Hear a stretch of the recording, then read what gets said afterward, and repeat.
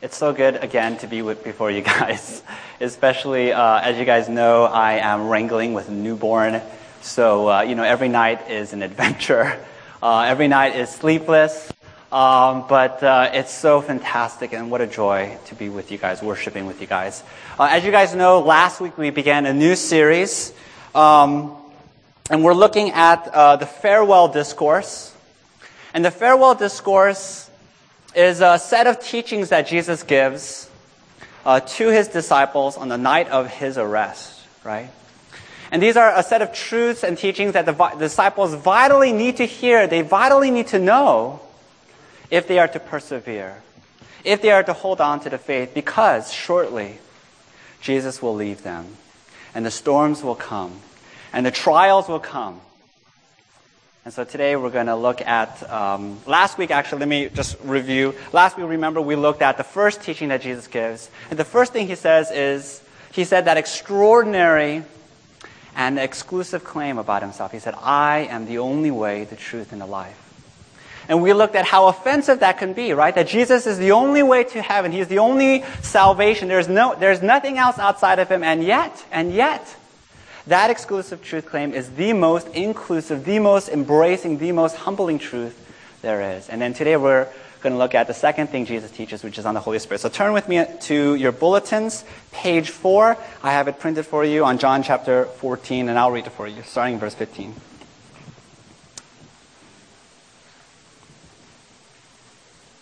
If you love me, so this is Jesus addressing his disciples. If you love me, you will keep my commandments. And I will ask the Father, and he will give you another helper to be with you forever, even the Spirit of truth, whom the world cannot receive because it neither sees him nor knows him. You know him, for he dwells with you and will be in you. I will not leave you as orphans. I will come to you.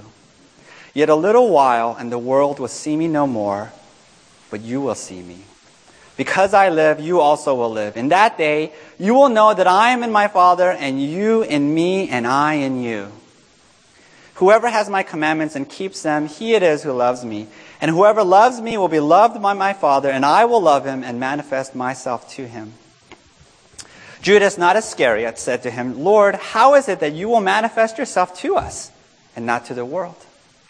Jesus answered him, if anyone loves me, he will keep my word, and my Father will love him, and we will come to him and make our home with him. Whoever does not love me does not keep my words, and the word that you hear is not mine, but the Father's who sent me. These things I have spoken to you while I am still with you. But the Helper, the Holy Spirit, whom the Father will send in my name, he will teach you all things and bring to your remembrance all that I have said. Peace I leave with you. My peace I give to you. Not as the world gives do I give to you. Let not your hearts be troubled, neither let them be afraid. You have heard me say to you, I am going away, and I will come to you. If you loved me, you would have rejoiced, because I am going to the Father, for the Father is greater than I. And now I have told you before it takes place, so that when it does take place, you may believe. I will no longer talk much with you, for the ruler of this world is coming. He has no claim on me, but I do as the Father has commanded me, so that the world may know that I love the Father. This is the word of God. And so here's Jesus. The second thing that he imparts to his disciples, the second thing that they vitally need to know is the Holy Spirit. And the Holy Spirit is one of those topics in which you will get a range of responses and understandings depending on the church you belong to, right? So at the one end of the spectrum, you have charismatics. And charismatics are intensely interested in the Spirit, the presence of the Spirit, the gifts of the Spirit. And I would argue there is a tendency of an overemphasis on the Scripture on the Spirit beyond what Scripture allows, beyond what Scripture warrants. But at the other end of the spectrum, you have certain kinds of Reformed churches And by Reformed, I mean, churches that are Calvinistic, churches that hold to those classic Reformation confessions and creeds.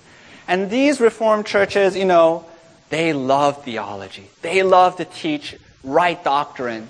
And the Holy Spirit, it's a kind of silence. They're a little bit afraid to talk about the Spirit because it seems so experiential, so emotional. And, I am in the Reformed camp. You guys received Reformed theology. And so, I confess that there is that tendency in me. So that, for example, this is probably the first time that most of you have heard me teach or preach on the Spirit, but that ought not to be, and I hope to remedy that, because when Jesus talks about the Spirit, it is an incredibly sweet and comforting truth.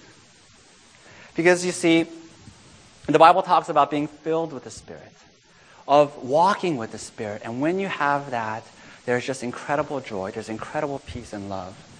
And so we should want that, we should desire that. This is an incredible gift. And so we're going to talk about the Spirit here in John 14. And this is by no means an exhaustive examination. This is but a brief introduction. But it's a good place to start. So let's begin. Here's the outline. I'm going to ask two very basic questions. So it's a simple outline. Number one, who is the Spirit? And then number two, what does the Spirit do? What is the ministry of the Spirit? So let's begin. Who is the Spirit? And the Spirit, and I've already sort of given away where I'm going by just asking the question, because I don't say what is the Spirit. The Spirit is a person. The Spirit is not an impersonal force like what you might see in Star Wars. The Spirit is not some sort of, energy flow like in the Chinese concept of qi. But the Spirit is a personal being. And because He's a personal being, we can have a relationship with the Spirit. The Spirit is a personal being, and we can have a relationship with Him. We see that in verse 26 in our passage. Jesus says in the third paragraph there that the Spirit will teach us things. This is only something that a person can do. There's this fascinating passage in Acts chapter 5, the story of the early church. There's this married couple, Ananias and Sapphira. And they sell all of their belongings, right? They sell all of their property, and they give half of the money to the church, right? To the ministry of the church. But the thing is, they tell everyone that what they've given is everything, right? That they've sold, that all the money they've given to the church. And so Peter goes to Ananias and Sapphira, and he says to them, "Do you believe that you have merely lied to men? That you have merely lied to me?" "No," he says, "you have lied to the Holy Spirit." Right? You've lied to the Spirit. So the Spirit can be lied to. There's a passage in Hebrews 10:29. It says that you can outrage the Spirit. Ephesians 4:30, you can grieve the Spirit. You can bring sorrow upon the Spirit. Romans 15:30, the Spirit loves the people of God. So the Spirit loves, the Spirit can be saddened, the Spirit can be enraged. All of these passages describe the complex emotional life of the Spirit that only a personal being can have. And because the Spirit is a person, we can have a relationship with the Spirit. And that is vitally important. But the second thing we see in the passage is that the Spirit is not only a person, but the Spirit is God. Right? And we see that in verse 16. Jesus says there at the very beginning, "I will give you another helper." I will give you another helper. Now, the word helper is interesting, fascinating. We'll look at that a bit later. But I want you to focus on that first word, another. And in the Greek, which is the original language of the New Testament, there are two ways that you can say another. You can say the word hetero, which means another of a different kind, right? So, for example, heterosexual means you're interested in the opposite gender, right? Your opposite sex. And then there's the Greek word alon, which means another of the same kind. And when Jesus says, "I will send you another helper," he uses the word alon, which means, what is he saying? He's saying, someone else just like me is coming. Someone else just like me. And know that Jesus made extraordinary claims about himself. In John chapter 8, Jesus said, "Before Abraham was, I am." Right? Abraham lived 2,000 years before But before he was even born, I existed. And then he invokes a divine name. He says, I am. What is Jesus telling us? He is telling us he is divine, that he is God. In John chapter 14, last week we looked at it. Jesus said, the Father and I are one, so that when you see me, you have seen the Father. When you're looking at me, you're looking at God. Jesus made the claim that he is God, and therefore what Jesus is telling us is that the Spirit is also God. And that's why at the end of Matthew, in the Great Commission, do you remember what Jesus says? He says, go and make disciples of all nations, baptizing them what? In the name of the Father, and of the Son, and of the Holy Spirit. Jesus is saying that the Father is God, the Son is God, and the Holy Spirit is God. He's equating them. Because if that was not the case, that the Spirit was not God, then that statement to baptize in the name of the Spirit would be not only inappropriate, but it would be blasphemous. And here we arrive to the very deep and mysterious doctrine of the Trinity. All right? And so we're going to go into the Trinity a little bit because this passage goes into it. So are you guys ready? Are you going to follow me? Strap on your belts, all right? Get ready. All right? So here's the doctrine of the Trinity. There is only one God. There are no other gods than the God of the Bible. Deuteronomy 6:4, Hear, O Israel, the Lord your God, the Lord is one. There is no other gods but God, and yet at the very same time in the oneness of God, there are three persons, Father, Son, and Holy Spirit. And these are not three different names of God. These are not three different masks that God puts on, as if, God is the Father in the Old Testament, now he's the Son in the New Testament, and now he's the Holy Spirit. No, each of the persons are distinct and unique, and yet they are so one. They are so united that they all partake of the divine nature so that we can say they are one God. It's not that there are three gods, but that there is one God. Got that? And we see that in this passage, right? Jesus says, at the very beginning, he says, I am going away. But then virtually in the same breath, he says, in verse 17, I am coming to you. Right? And then he combines those two statements in verse 28. Look with me in verse in the middle, in the last paragraph. He says, I am going away and I am coming to you. And you're saying, wait a minute, Jesus, get your story straight. Which one is it? Are you coming or going? And Jesus is saying, listen, I am going away and I am sending you the Spirit, but the Spirit and I are so one that when the Spirit comes, I will come. Does that make sense? And he is not saying that I am coming back in the form of the Spirit, as if he's some sort of ghost haunting his disciples, right? He's not saying, I'm going to die and go away, but then I will haunt you again as a Spirit. No, Jesus Christ and the Spirit they're not so distinct that he isn't actually coming. Yet at the very same time, they are not so identical that Jesus isn't actually coming, right? He isn't actually saying, I'm going away and therefore I am not coming, because how can I be in two places at the same time? I'm going away and only the Spirit is coming. No. He's saying, I'm going away and through the Spirit I am coming. And some of you are scratching your heads right now. And you're saying, can you run that by me again? And if you are confused, that is because, to some degree, you are supposed to be confused. The doctrine of the Trinity, the doctrine of God, is an incredible mystery. God is a profound being. How can we as mere mortals ever penetrate into the being of God? Never. God is higher than we are. His ways are higher than our ways. His thoughts are higher than our thoughts. And therefore, we praise God for that we can never understand Him completely. Even when we are in the new creation and we're walking with Him, He will always be a mystery to us. And yet, at the same time, God is not so shrouded in absolute mystery that we cannot truly know Him, even in a limited way. And that's why that's why Jesus shares with us this teaching of the Holy Spirit. Because what He is saying is, when you have the Spirit, you will have me. Right? And that's an incredible comfort. Because you see, the disciples are afraid. What is going to happen when Jesus goes away? But Jesus says, I'm leaving, and you ought to rejoice. You ought to be so happy, because when I go, the Spirit will come, and you will have me forever. You won't lose me. And that's so sweet to us, and that's so comforting to us to know that we have Jesus. So, here's the summary of the first point. Who is the Spirit? The Spirit is a divine person who is distinct from Jesus and yet is so one with Jesus that when we have the Spirit, we have Jesus. We have Jesus.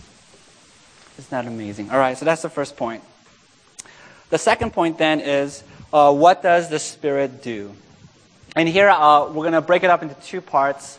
And again, this is by no means an exhaustive look at everything that the Spirit does, but this is what we see in our text. He does two things. Number one, He's the Spirit of holiness, and number two, He's the Spirit of peace. So, first part, He's the Spirit of holiness. The Holy Spirit imparts to the people of God holiness and godliness. Look with me to verse 15. At the very beginning, Jesus says, "If you love me, you will keep my commandments." And He says the same thing in verse 21, and then the same thing yet again in verse 23. And at first blush, as you read through the passage, it seems almost like these random utterances, right? You know, here's Jesus talking about the Spirit, and all of a sudden He's talking about obedience. But if you truly understand the passage, you will realize that a life of obedience is central to what the Holy Spirit does, to His mission. And so how does the Holy Spirit enable us to obey? And the answer is through relationship. Through relationship, because when we have the Spirit, we have Jesus. That's why in verse 17, there in the first paragraph, when Jesus says, the Spirit will dwell with you and will be with you. What is He saying? He's saying, I will dwell with you. I will be with you. I will live with you. And then that's why in verse 23, Jesus says, I will make my home in you and with you. What is He saying? He's saying that Jesus is saying that He will be our constant companion, that He will be with us wherever we go. In whatever situation, imagine Him living with you. And if we were constantly aware of that, if that was on the tip of our consciousness, moment by moment, day by day, wouldn't that change us? Wouldn't that transform us? Wouldn't that change the way you watch TV? The way you talk with your family members? The way you conduct yourself at work? The way you spend your private moments when you think no one else can hear your thoughts, but Jesus is there. And you see, that's how relationships work, right? We've all experienced this. When you have a good friend, you know, when you've had a romantic relationship, the deeper that friendship, the more entwined that romantic relationship, the more it changes you. You know, at first you begin to adopt that person's mannerisms, right? You begin to talk like that person. You begin to act like the person. You begin to dress like that person. But over time, you begin to think like that person.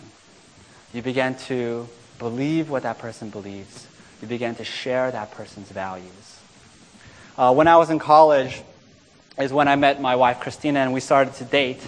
And it may come as a shock to you, maybe not, that I kind of had a reputation for being an insensitive jerk back when I was in college. And I was one of those people who would say I was kind of a blunt person, and I didn't really think about the other person's feelings, and I would constantly step on people's toes, constantly say rude things. And I just want to say, as an aside, just to interrupt my story, that no doubt I still do this. And no doubt, to so many of you, I've stepped on your toes. I've said incredibly rude things. Sometimes I don't even know. And I wish I could take it back. And I want to say to you that I'm so sorry. But going back to the story. So when Christina was dating, I know it's amazing that she dated me. So we would go to these social events together. And she would just be horrified, right? And afterwards, she would say to me, Michael, do you know what you just said to your friend, do you know what you just did to that girl? You completely embarrassed her. You completely stepped on that person's feelings. And, a lot, and at first I would say, really? And then my other response would be, oh, it's okay. It's no problem. They can get over it. But over time, I began to understand the way Christina sees it. That I should really care about how other people feel. I shouldn't force them to conform to the way I think. And over time, I became so much more sensitive. I mean, the person I am now, compared to the person I was before I met Christina, I feel like such a sensitive person now, in comparison. Why? Because Christina changed me. All relationships, to the degree that relationship is deep and intertwined, will change you, will make you a different person. You see, that's why it makes all the difference in the world that the Holy Spirit is a person and not an impersonal force or some kind of electrical charge like what we see, for example, in Star Wars, right? You know that first movie, Star Wars, A New Hope? There's young Luke Skywalker, and he's being trained by Obi-Wan Kenobi. And Obi-Wan Kenobi is a Jedi Knight. And what makes the Jedi Knights so amazing and so powerful is why? Because they are strong with the Force, right?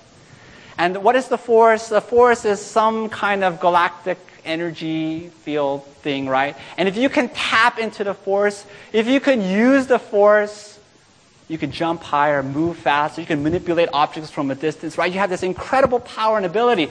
But if you watch the movie later on, you realize that the Force,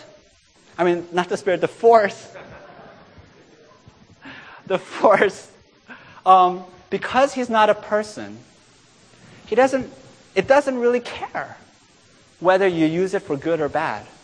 And so that there is a dark side of the Force, right? So that we later discover Darth Vader is also strong with the Force, but he uses it for evil. Luke Skywalker uses it for good, but what does it matter? They both use the Force. But you see, the Holy Spirit is a person. The Holy Spirit is a person, and therefore you have a relationship with that person. And therefore, you will experience transformation. Now, how does the Holy Spirit communicate the person of Jesus, right? The personal presence of Jesus in your life, right? Because you're walking with Jesus, you're living with Jesus.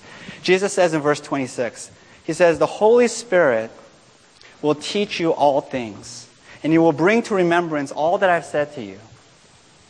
You see, there will be moments in your life when you're faced with decisions. Or maybe you're just going about your daily life, and the Holy Spirit, when you have him, he will speak to your heart.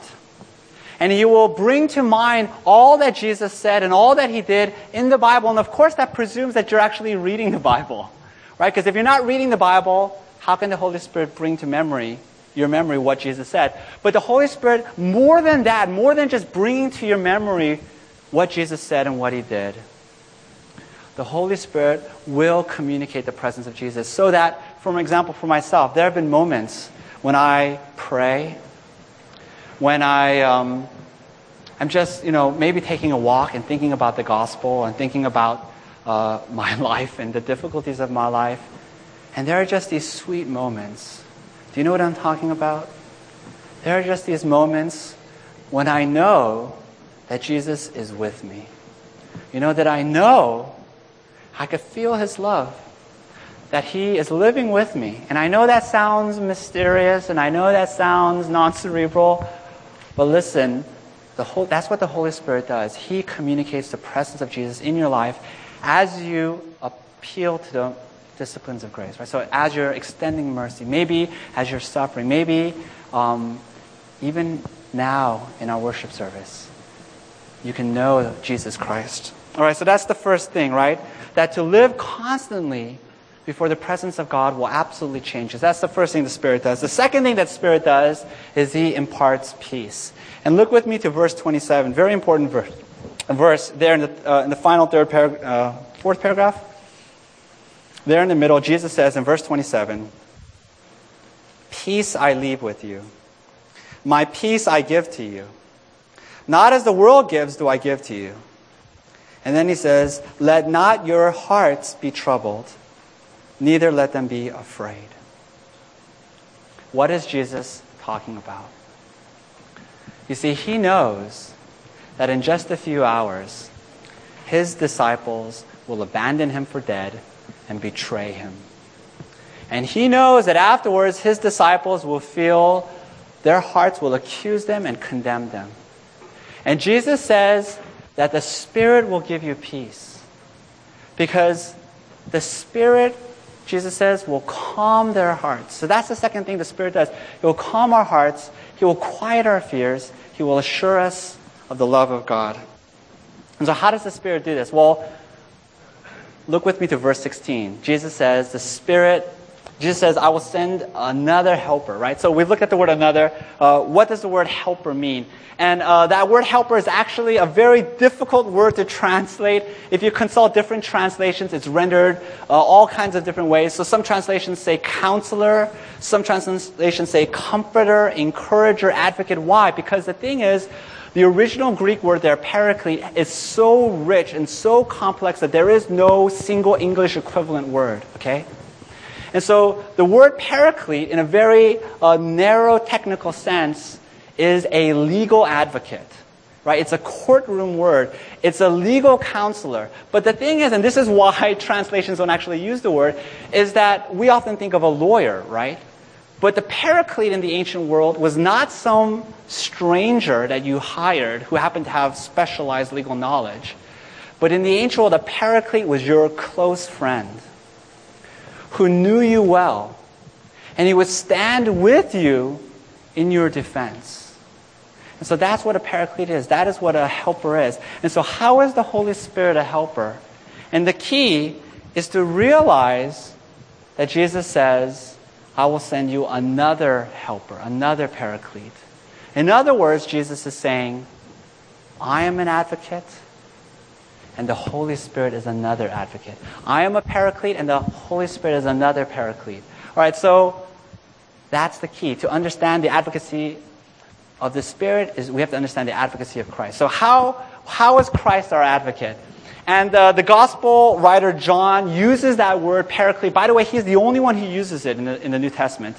And he uses it 4 separate times, 3 times in the Gospel of John to refer to the Holy Spirit, and 1 time in the Epistle 1 John to refer to Jesus Christ. And so that's the passage we're going to look at. That's absolutely key to unlocking what it means when Jesus says the Spirit is an advocate.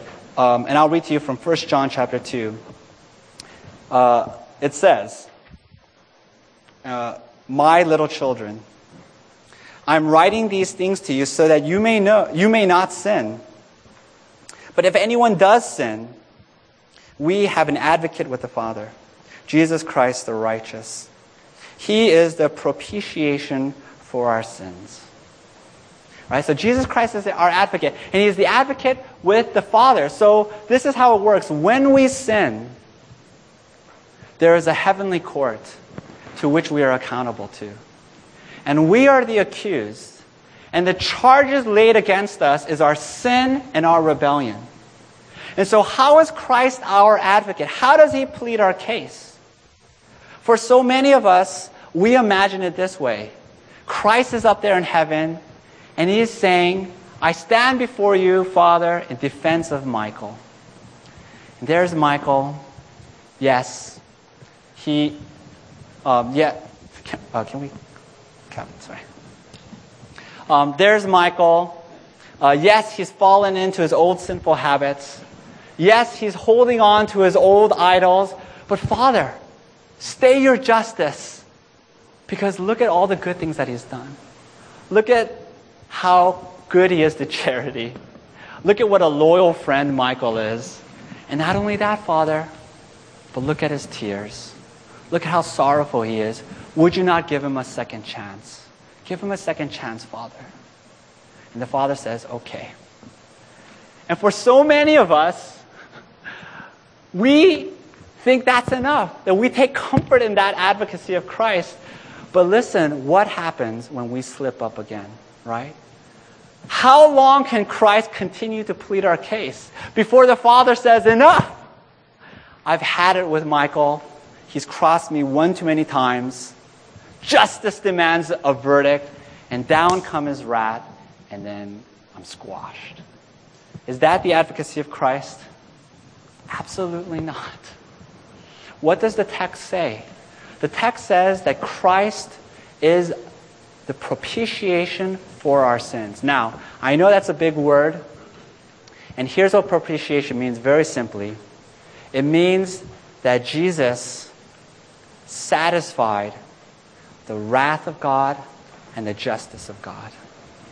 You see, when we sin, there is a penalty to our sins. There is a cost to our sins, which is death. And Christ paid that penalty on the cross.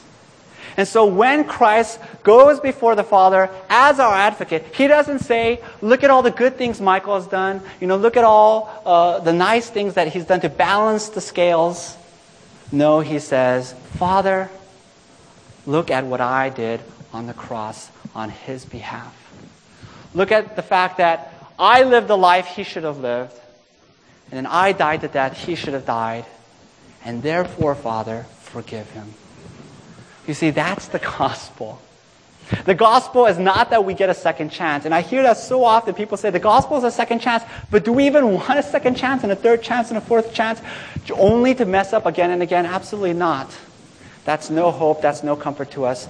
But rather, the gospel is that God is not laying aside His justice. He's not winking at justice. He's not saying, you know what, for Michael, I won't remember the rules. I'll just let him in. No. The gospel is justice demands forgiveness. Justice demands that He accept me because Jesus died in my place. The gospel is substitution. Do you see? Christ's advocacy means that Jesus stood in our place. And because of His record, because of His righteousness, we're forgiven. And so therefore, it's finished. Listen to me. It's so hard for us to believe this.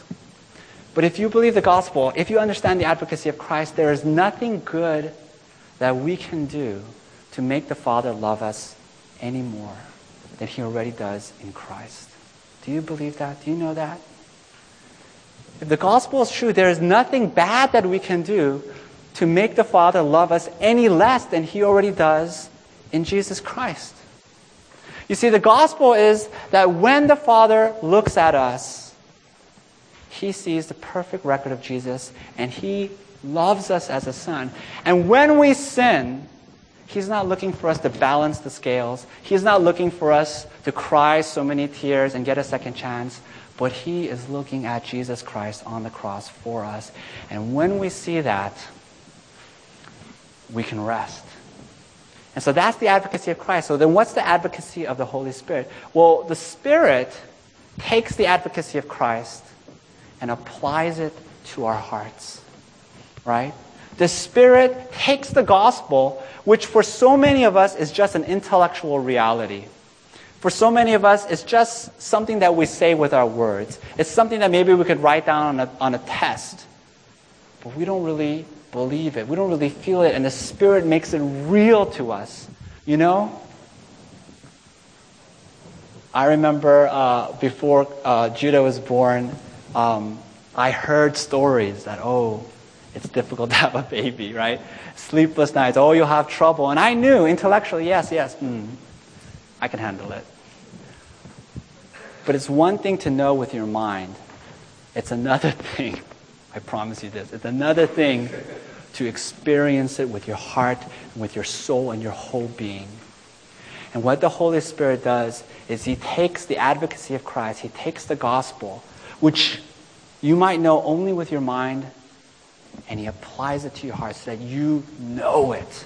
You feel it. You experience it. So that when you're tempted to balance the scales, when you're tempted to despair, the Holy Spirit says, don't do that. Look at Christ.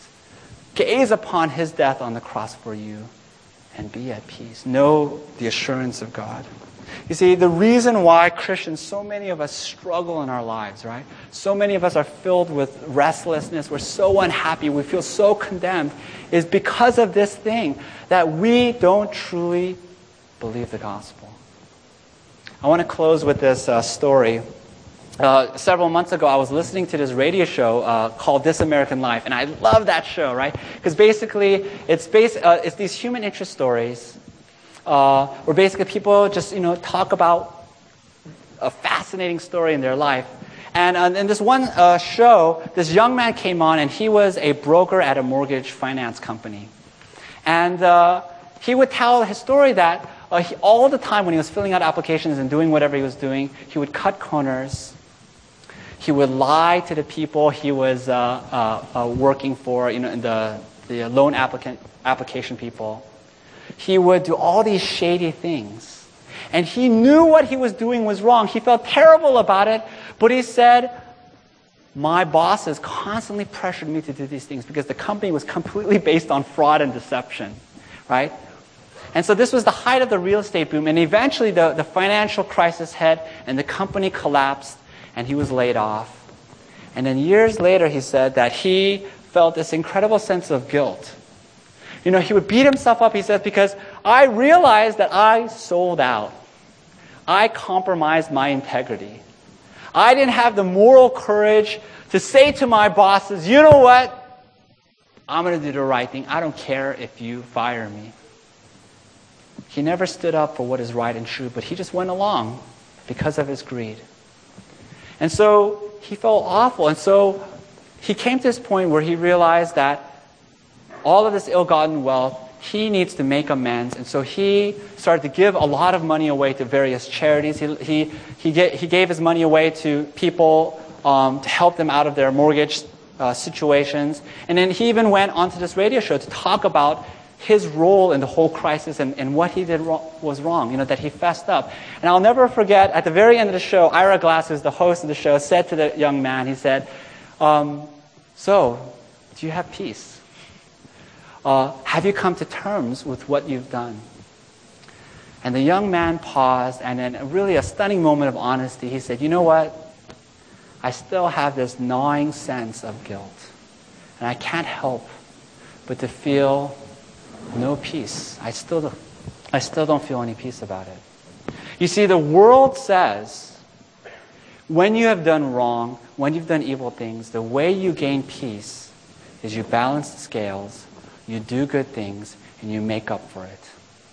But Jesus says in verse 27, the peace that I give you is not the peace that the world has to offer, but my peace is that I will send the Holy Spirit. And He will speak to your hearts, and He will communicate to your hearts the gospel, that I paid the price that you should have paid, and therefore you can have peace, and therefore you can know that you're accepted by the Father. I want to close by reading a passage from Romans 8. And Romans 8 is really kind of a parallel passage to this whole teaching on the Holy Spirit. And let's put it up.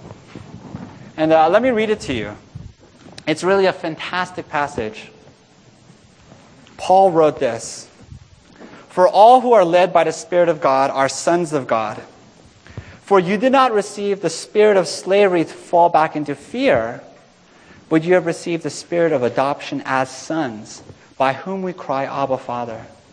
The Spirit Himself bears witness with our spirit that we are children of God, and if children, then heirs, heirs of God and fellow heirs with Christ, provided we suffer with Him in order that we may also be glorified with Him.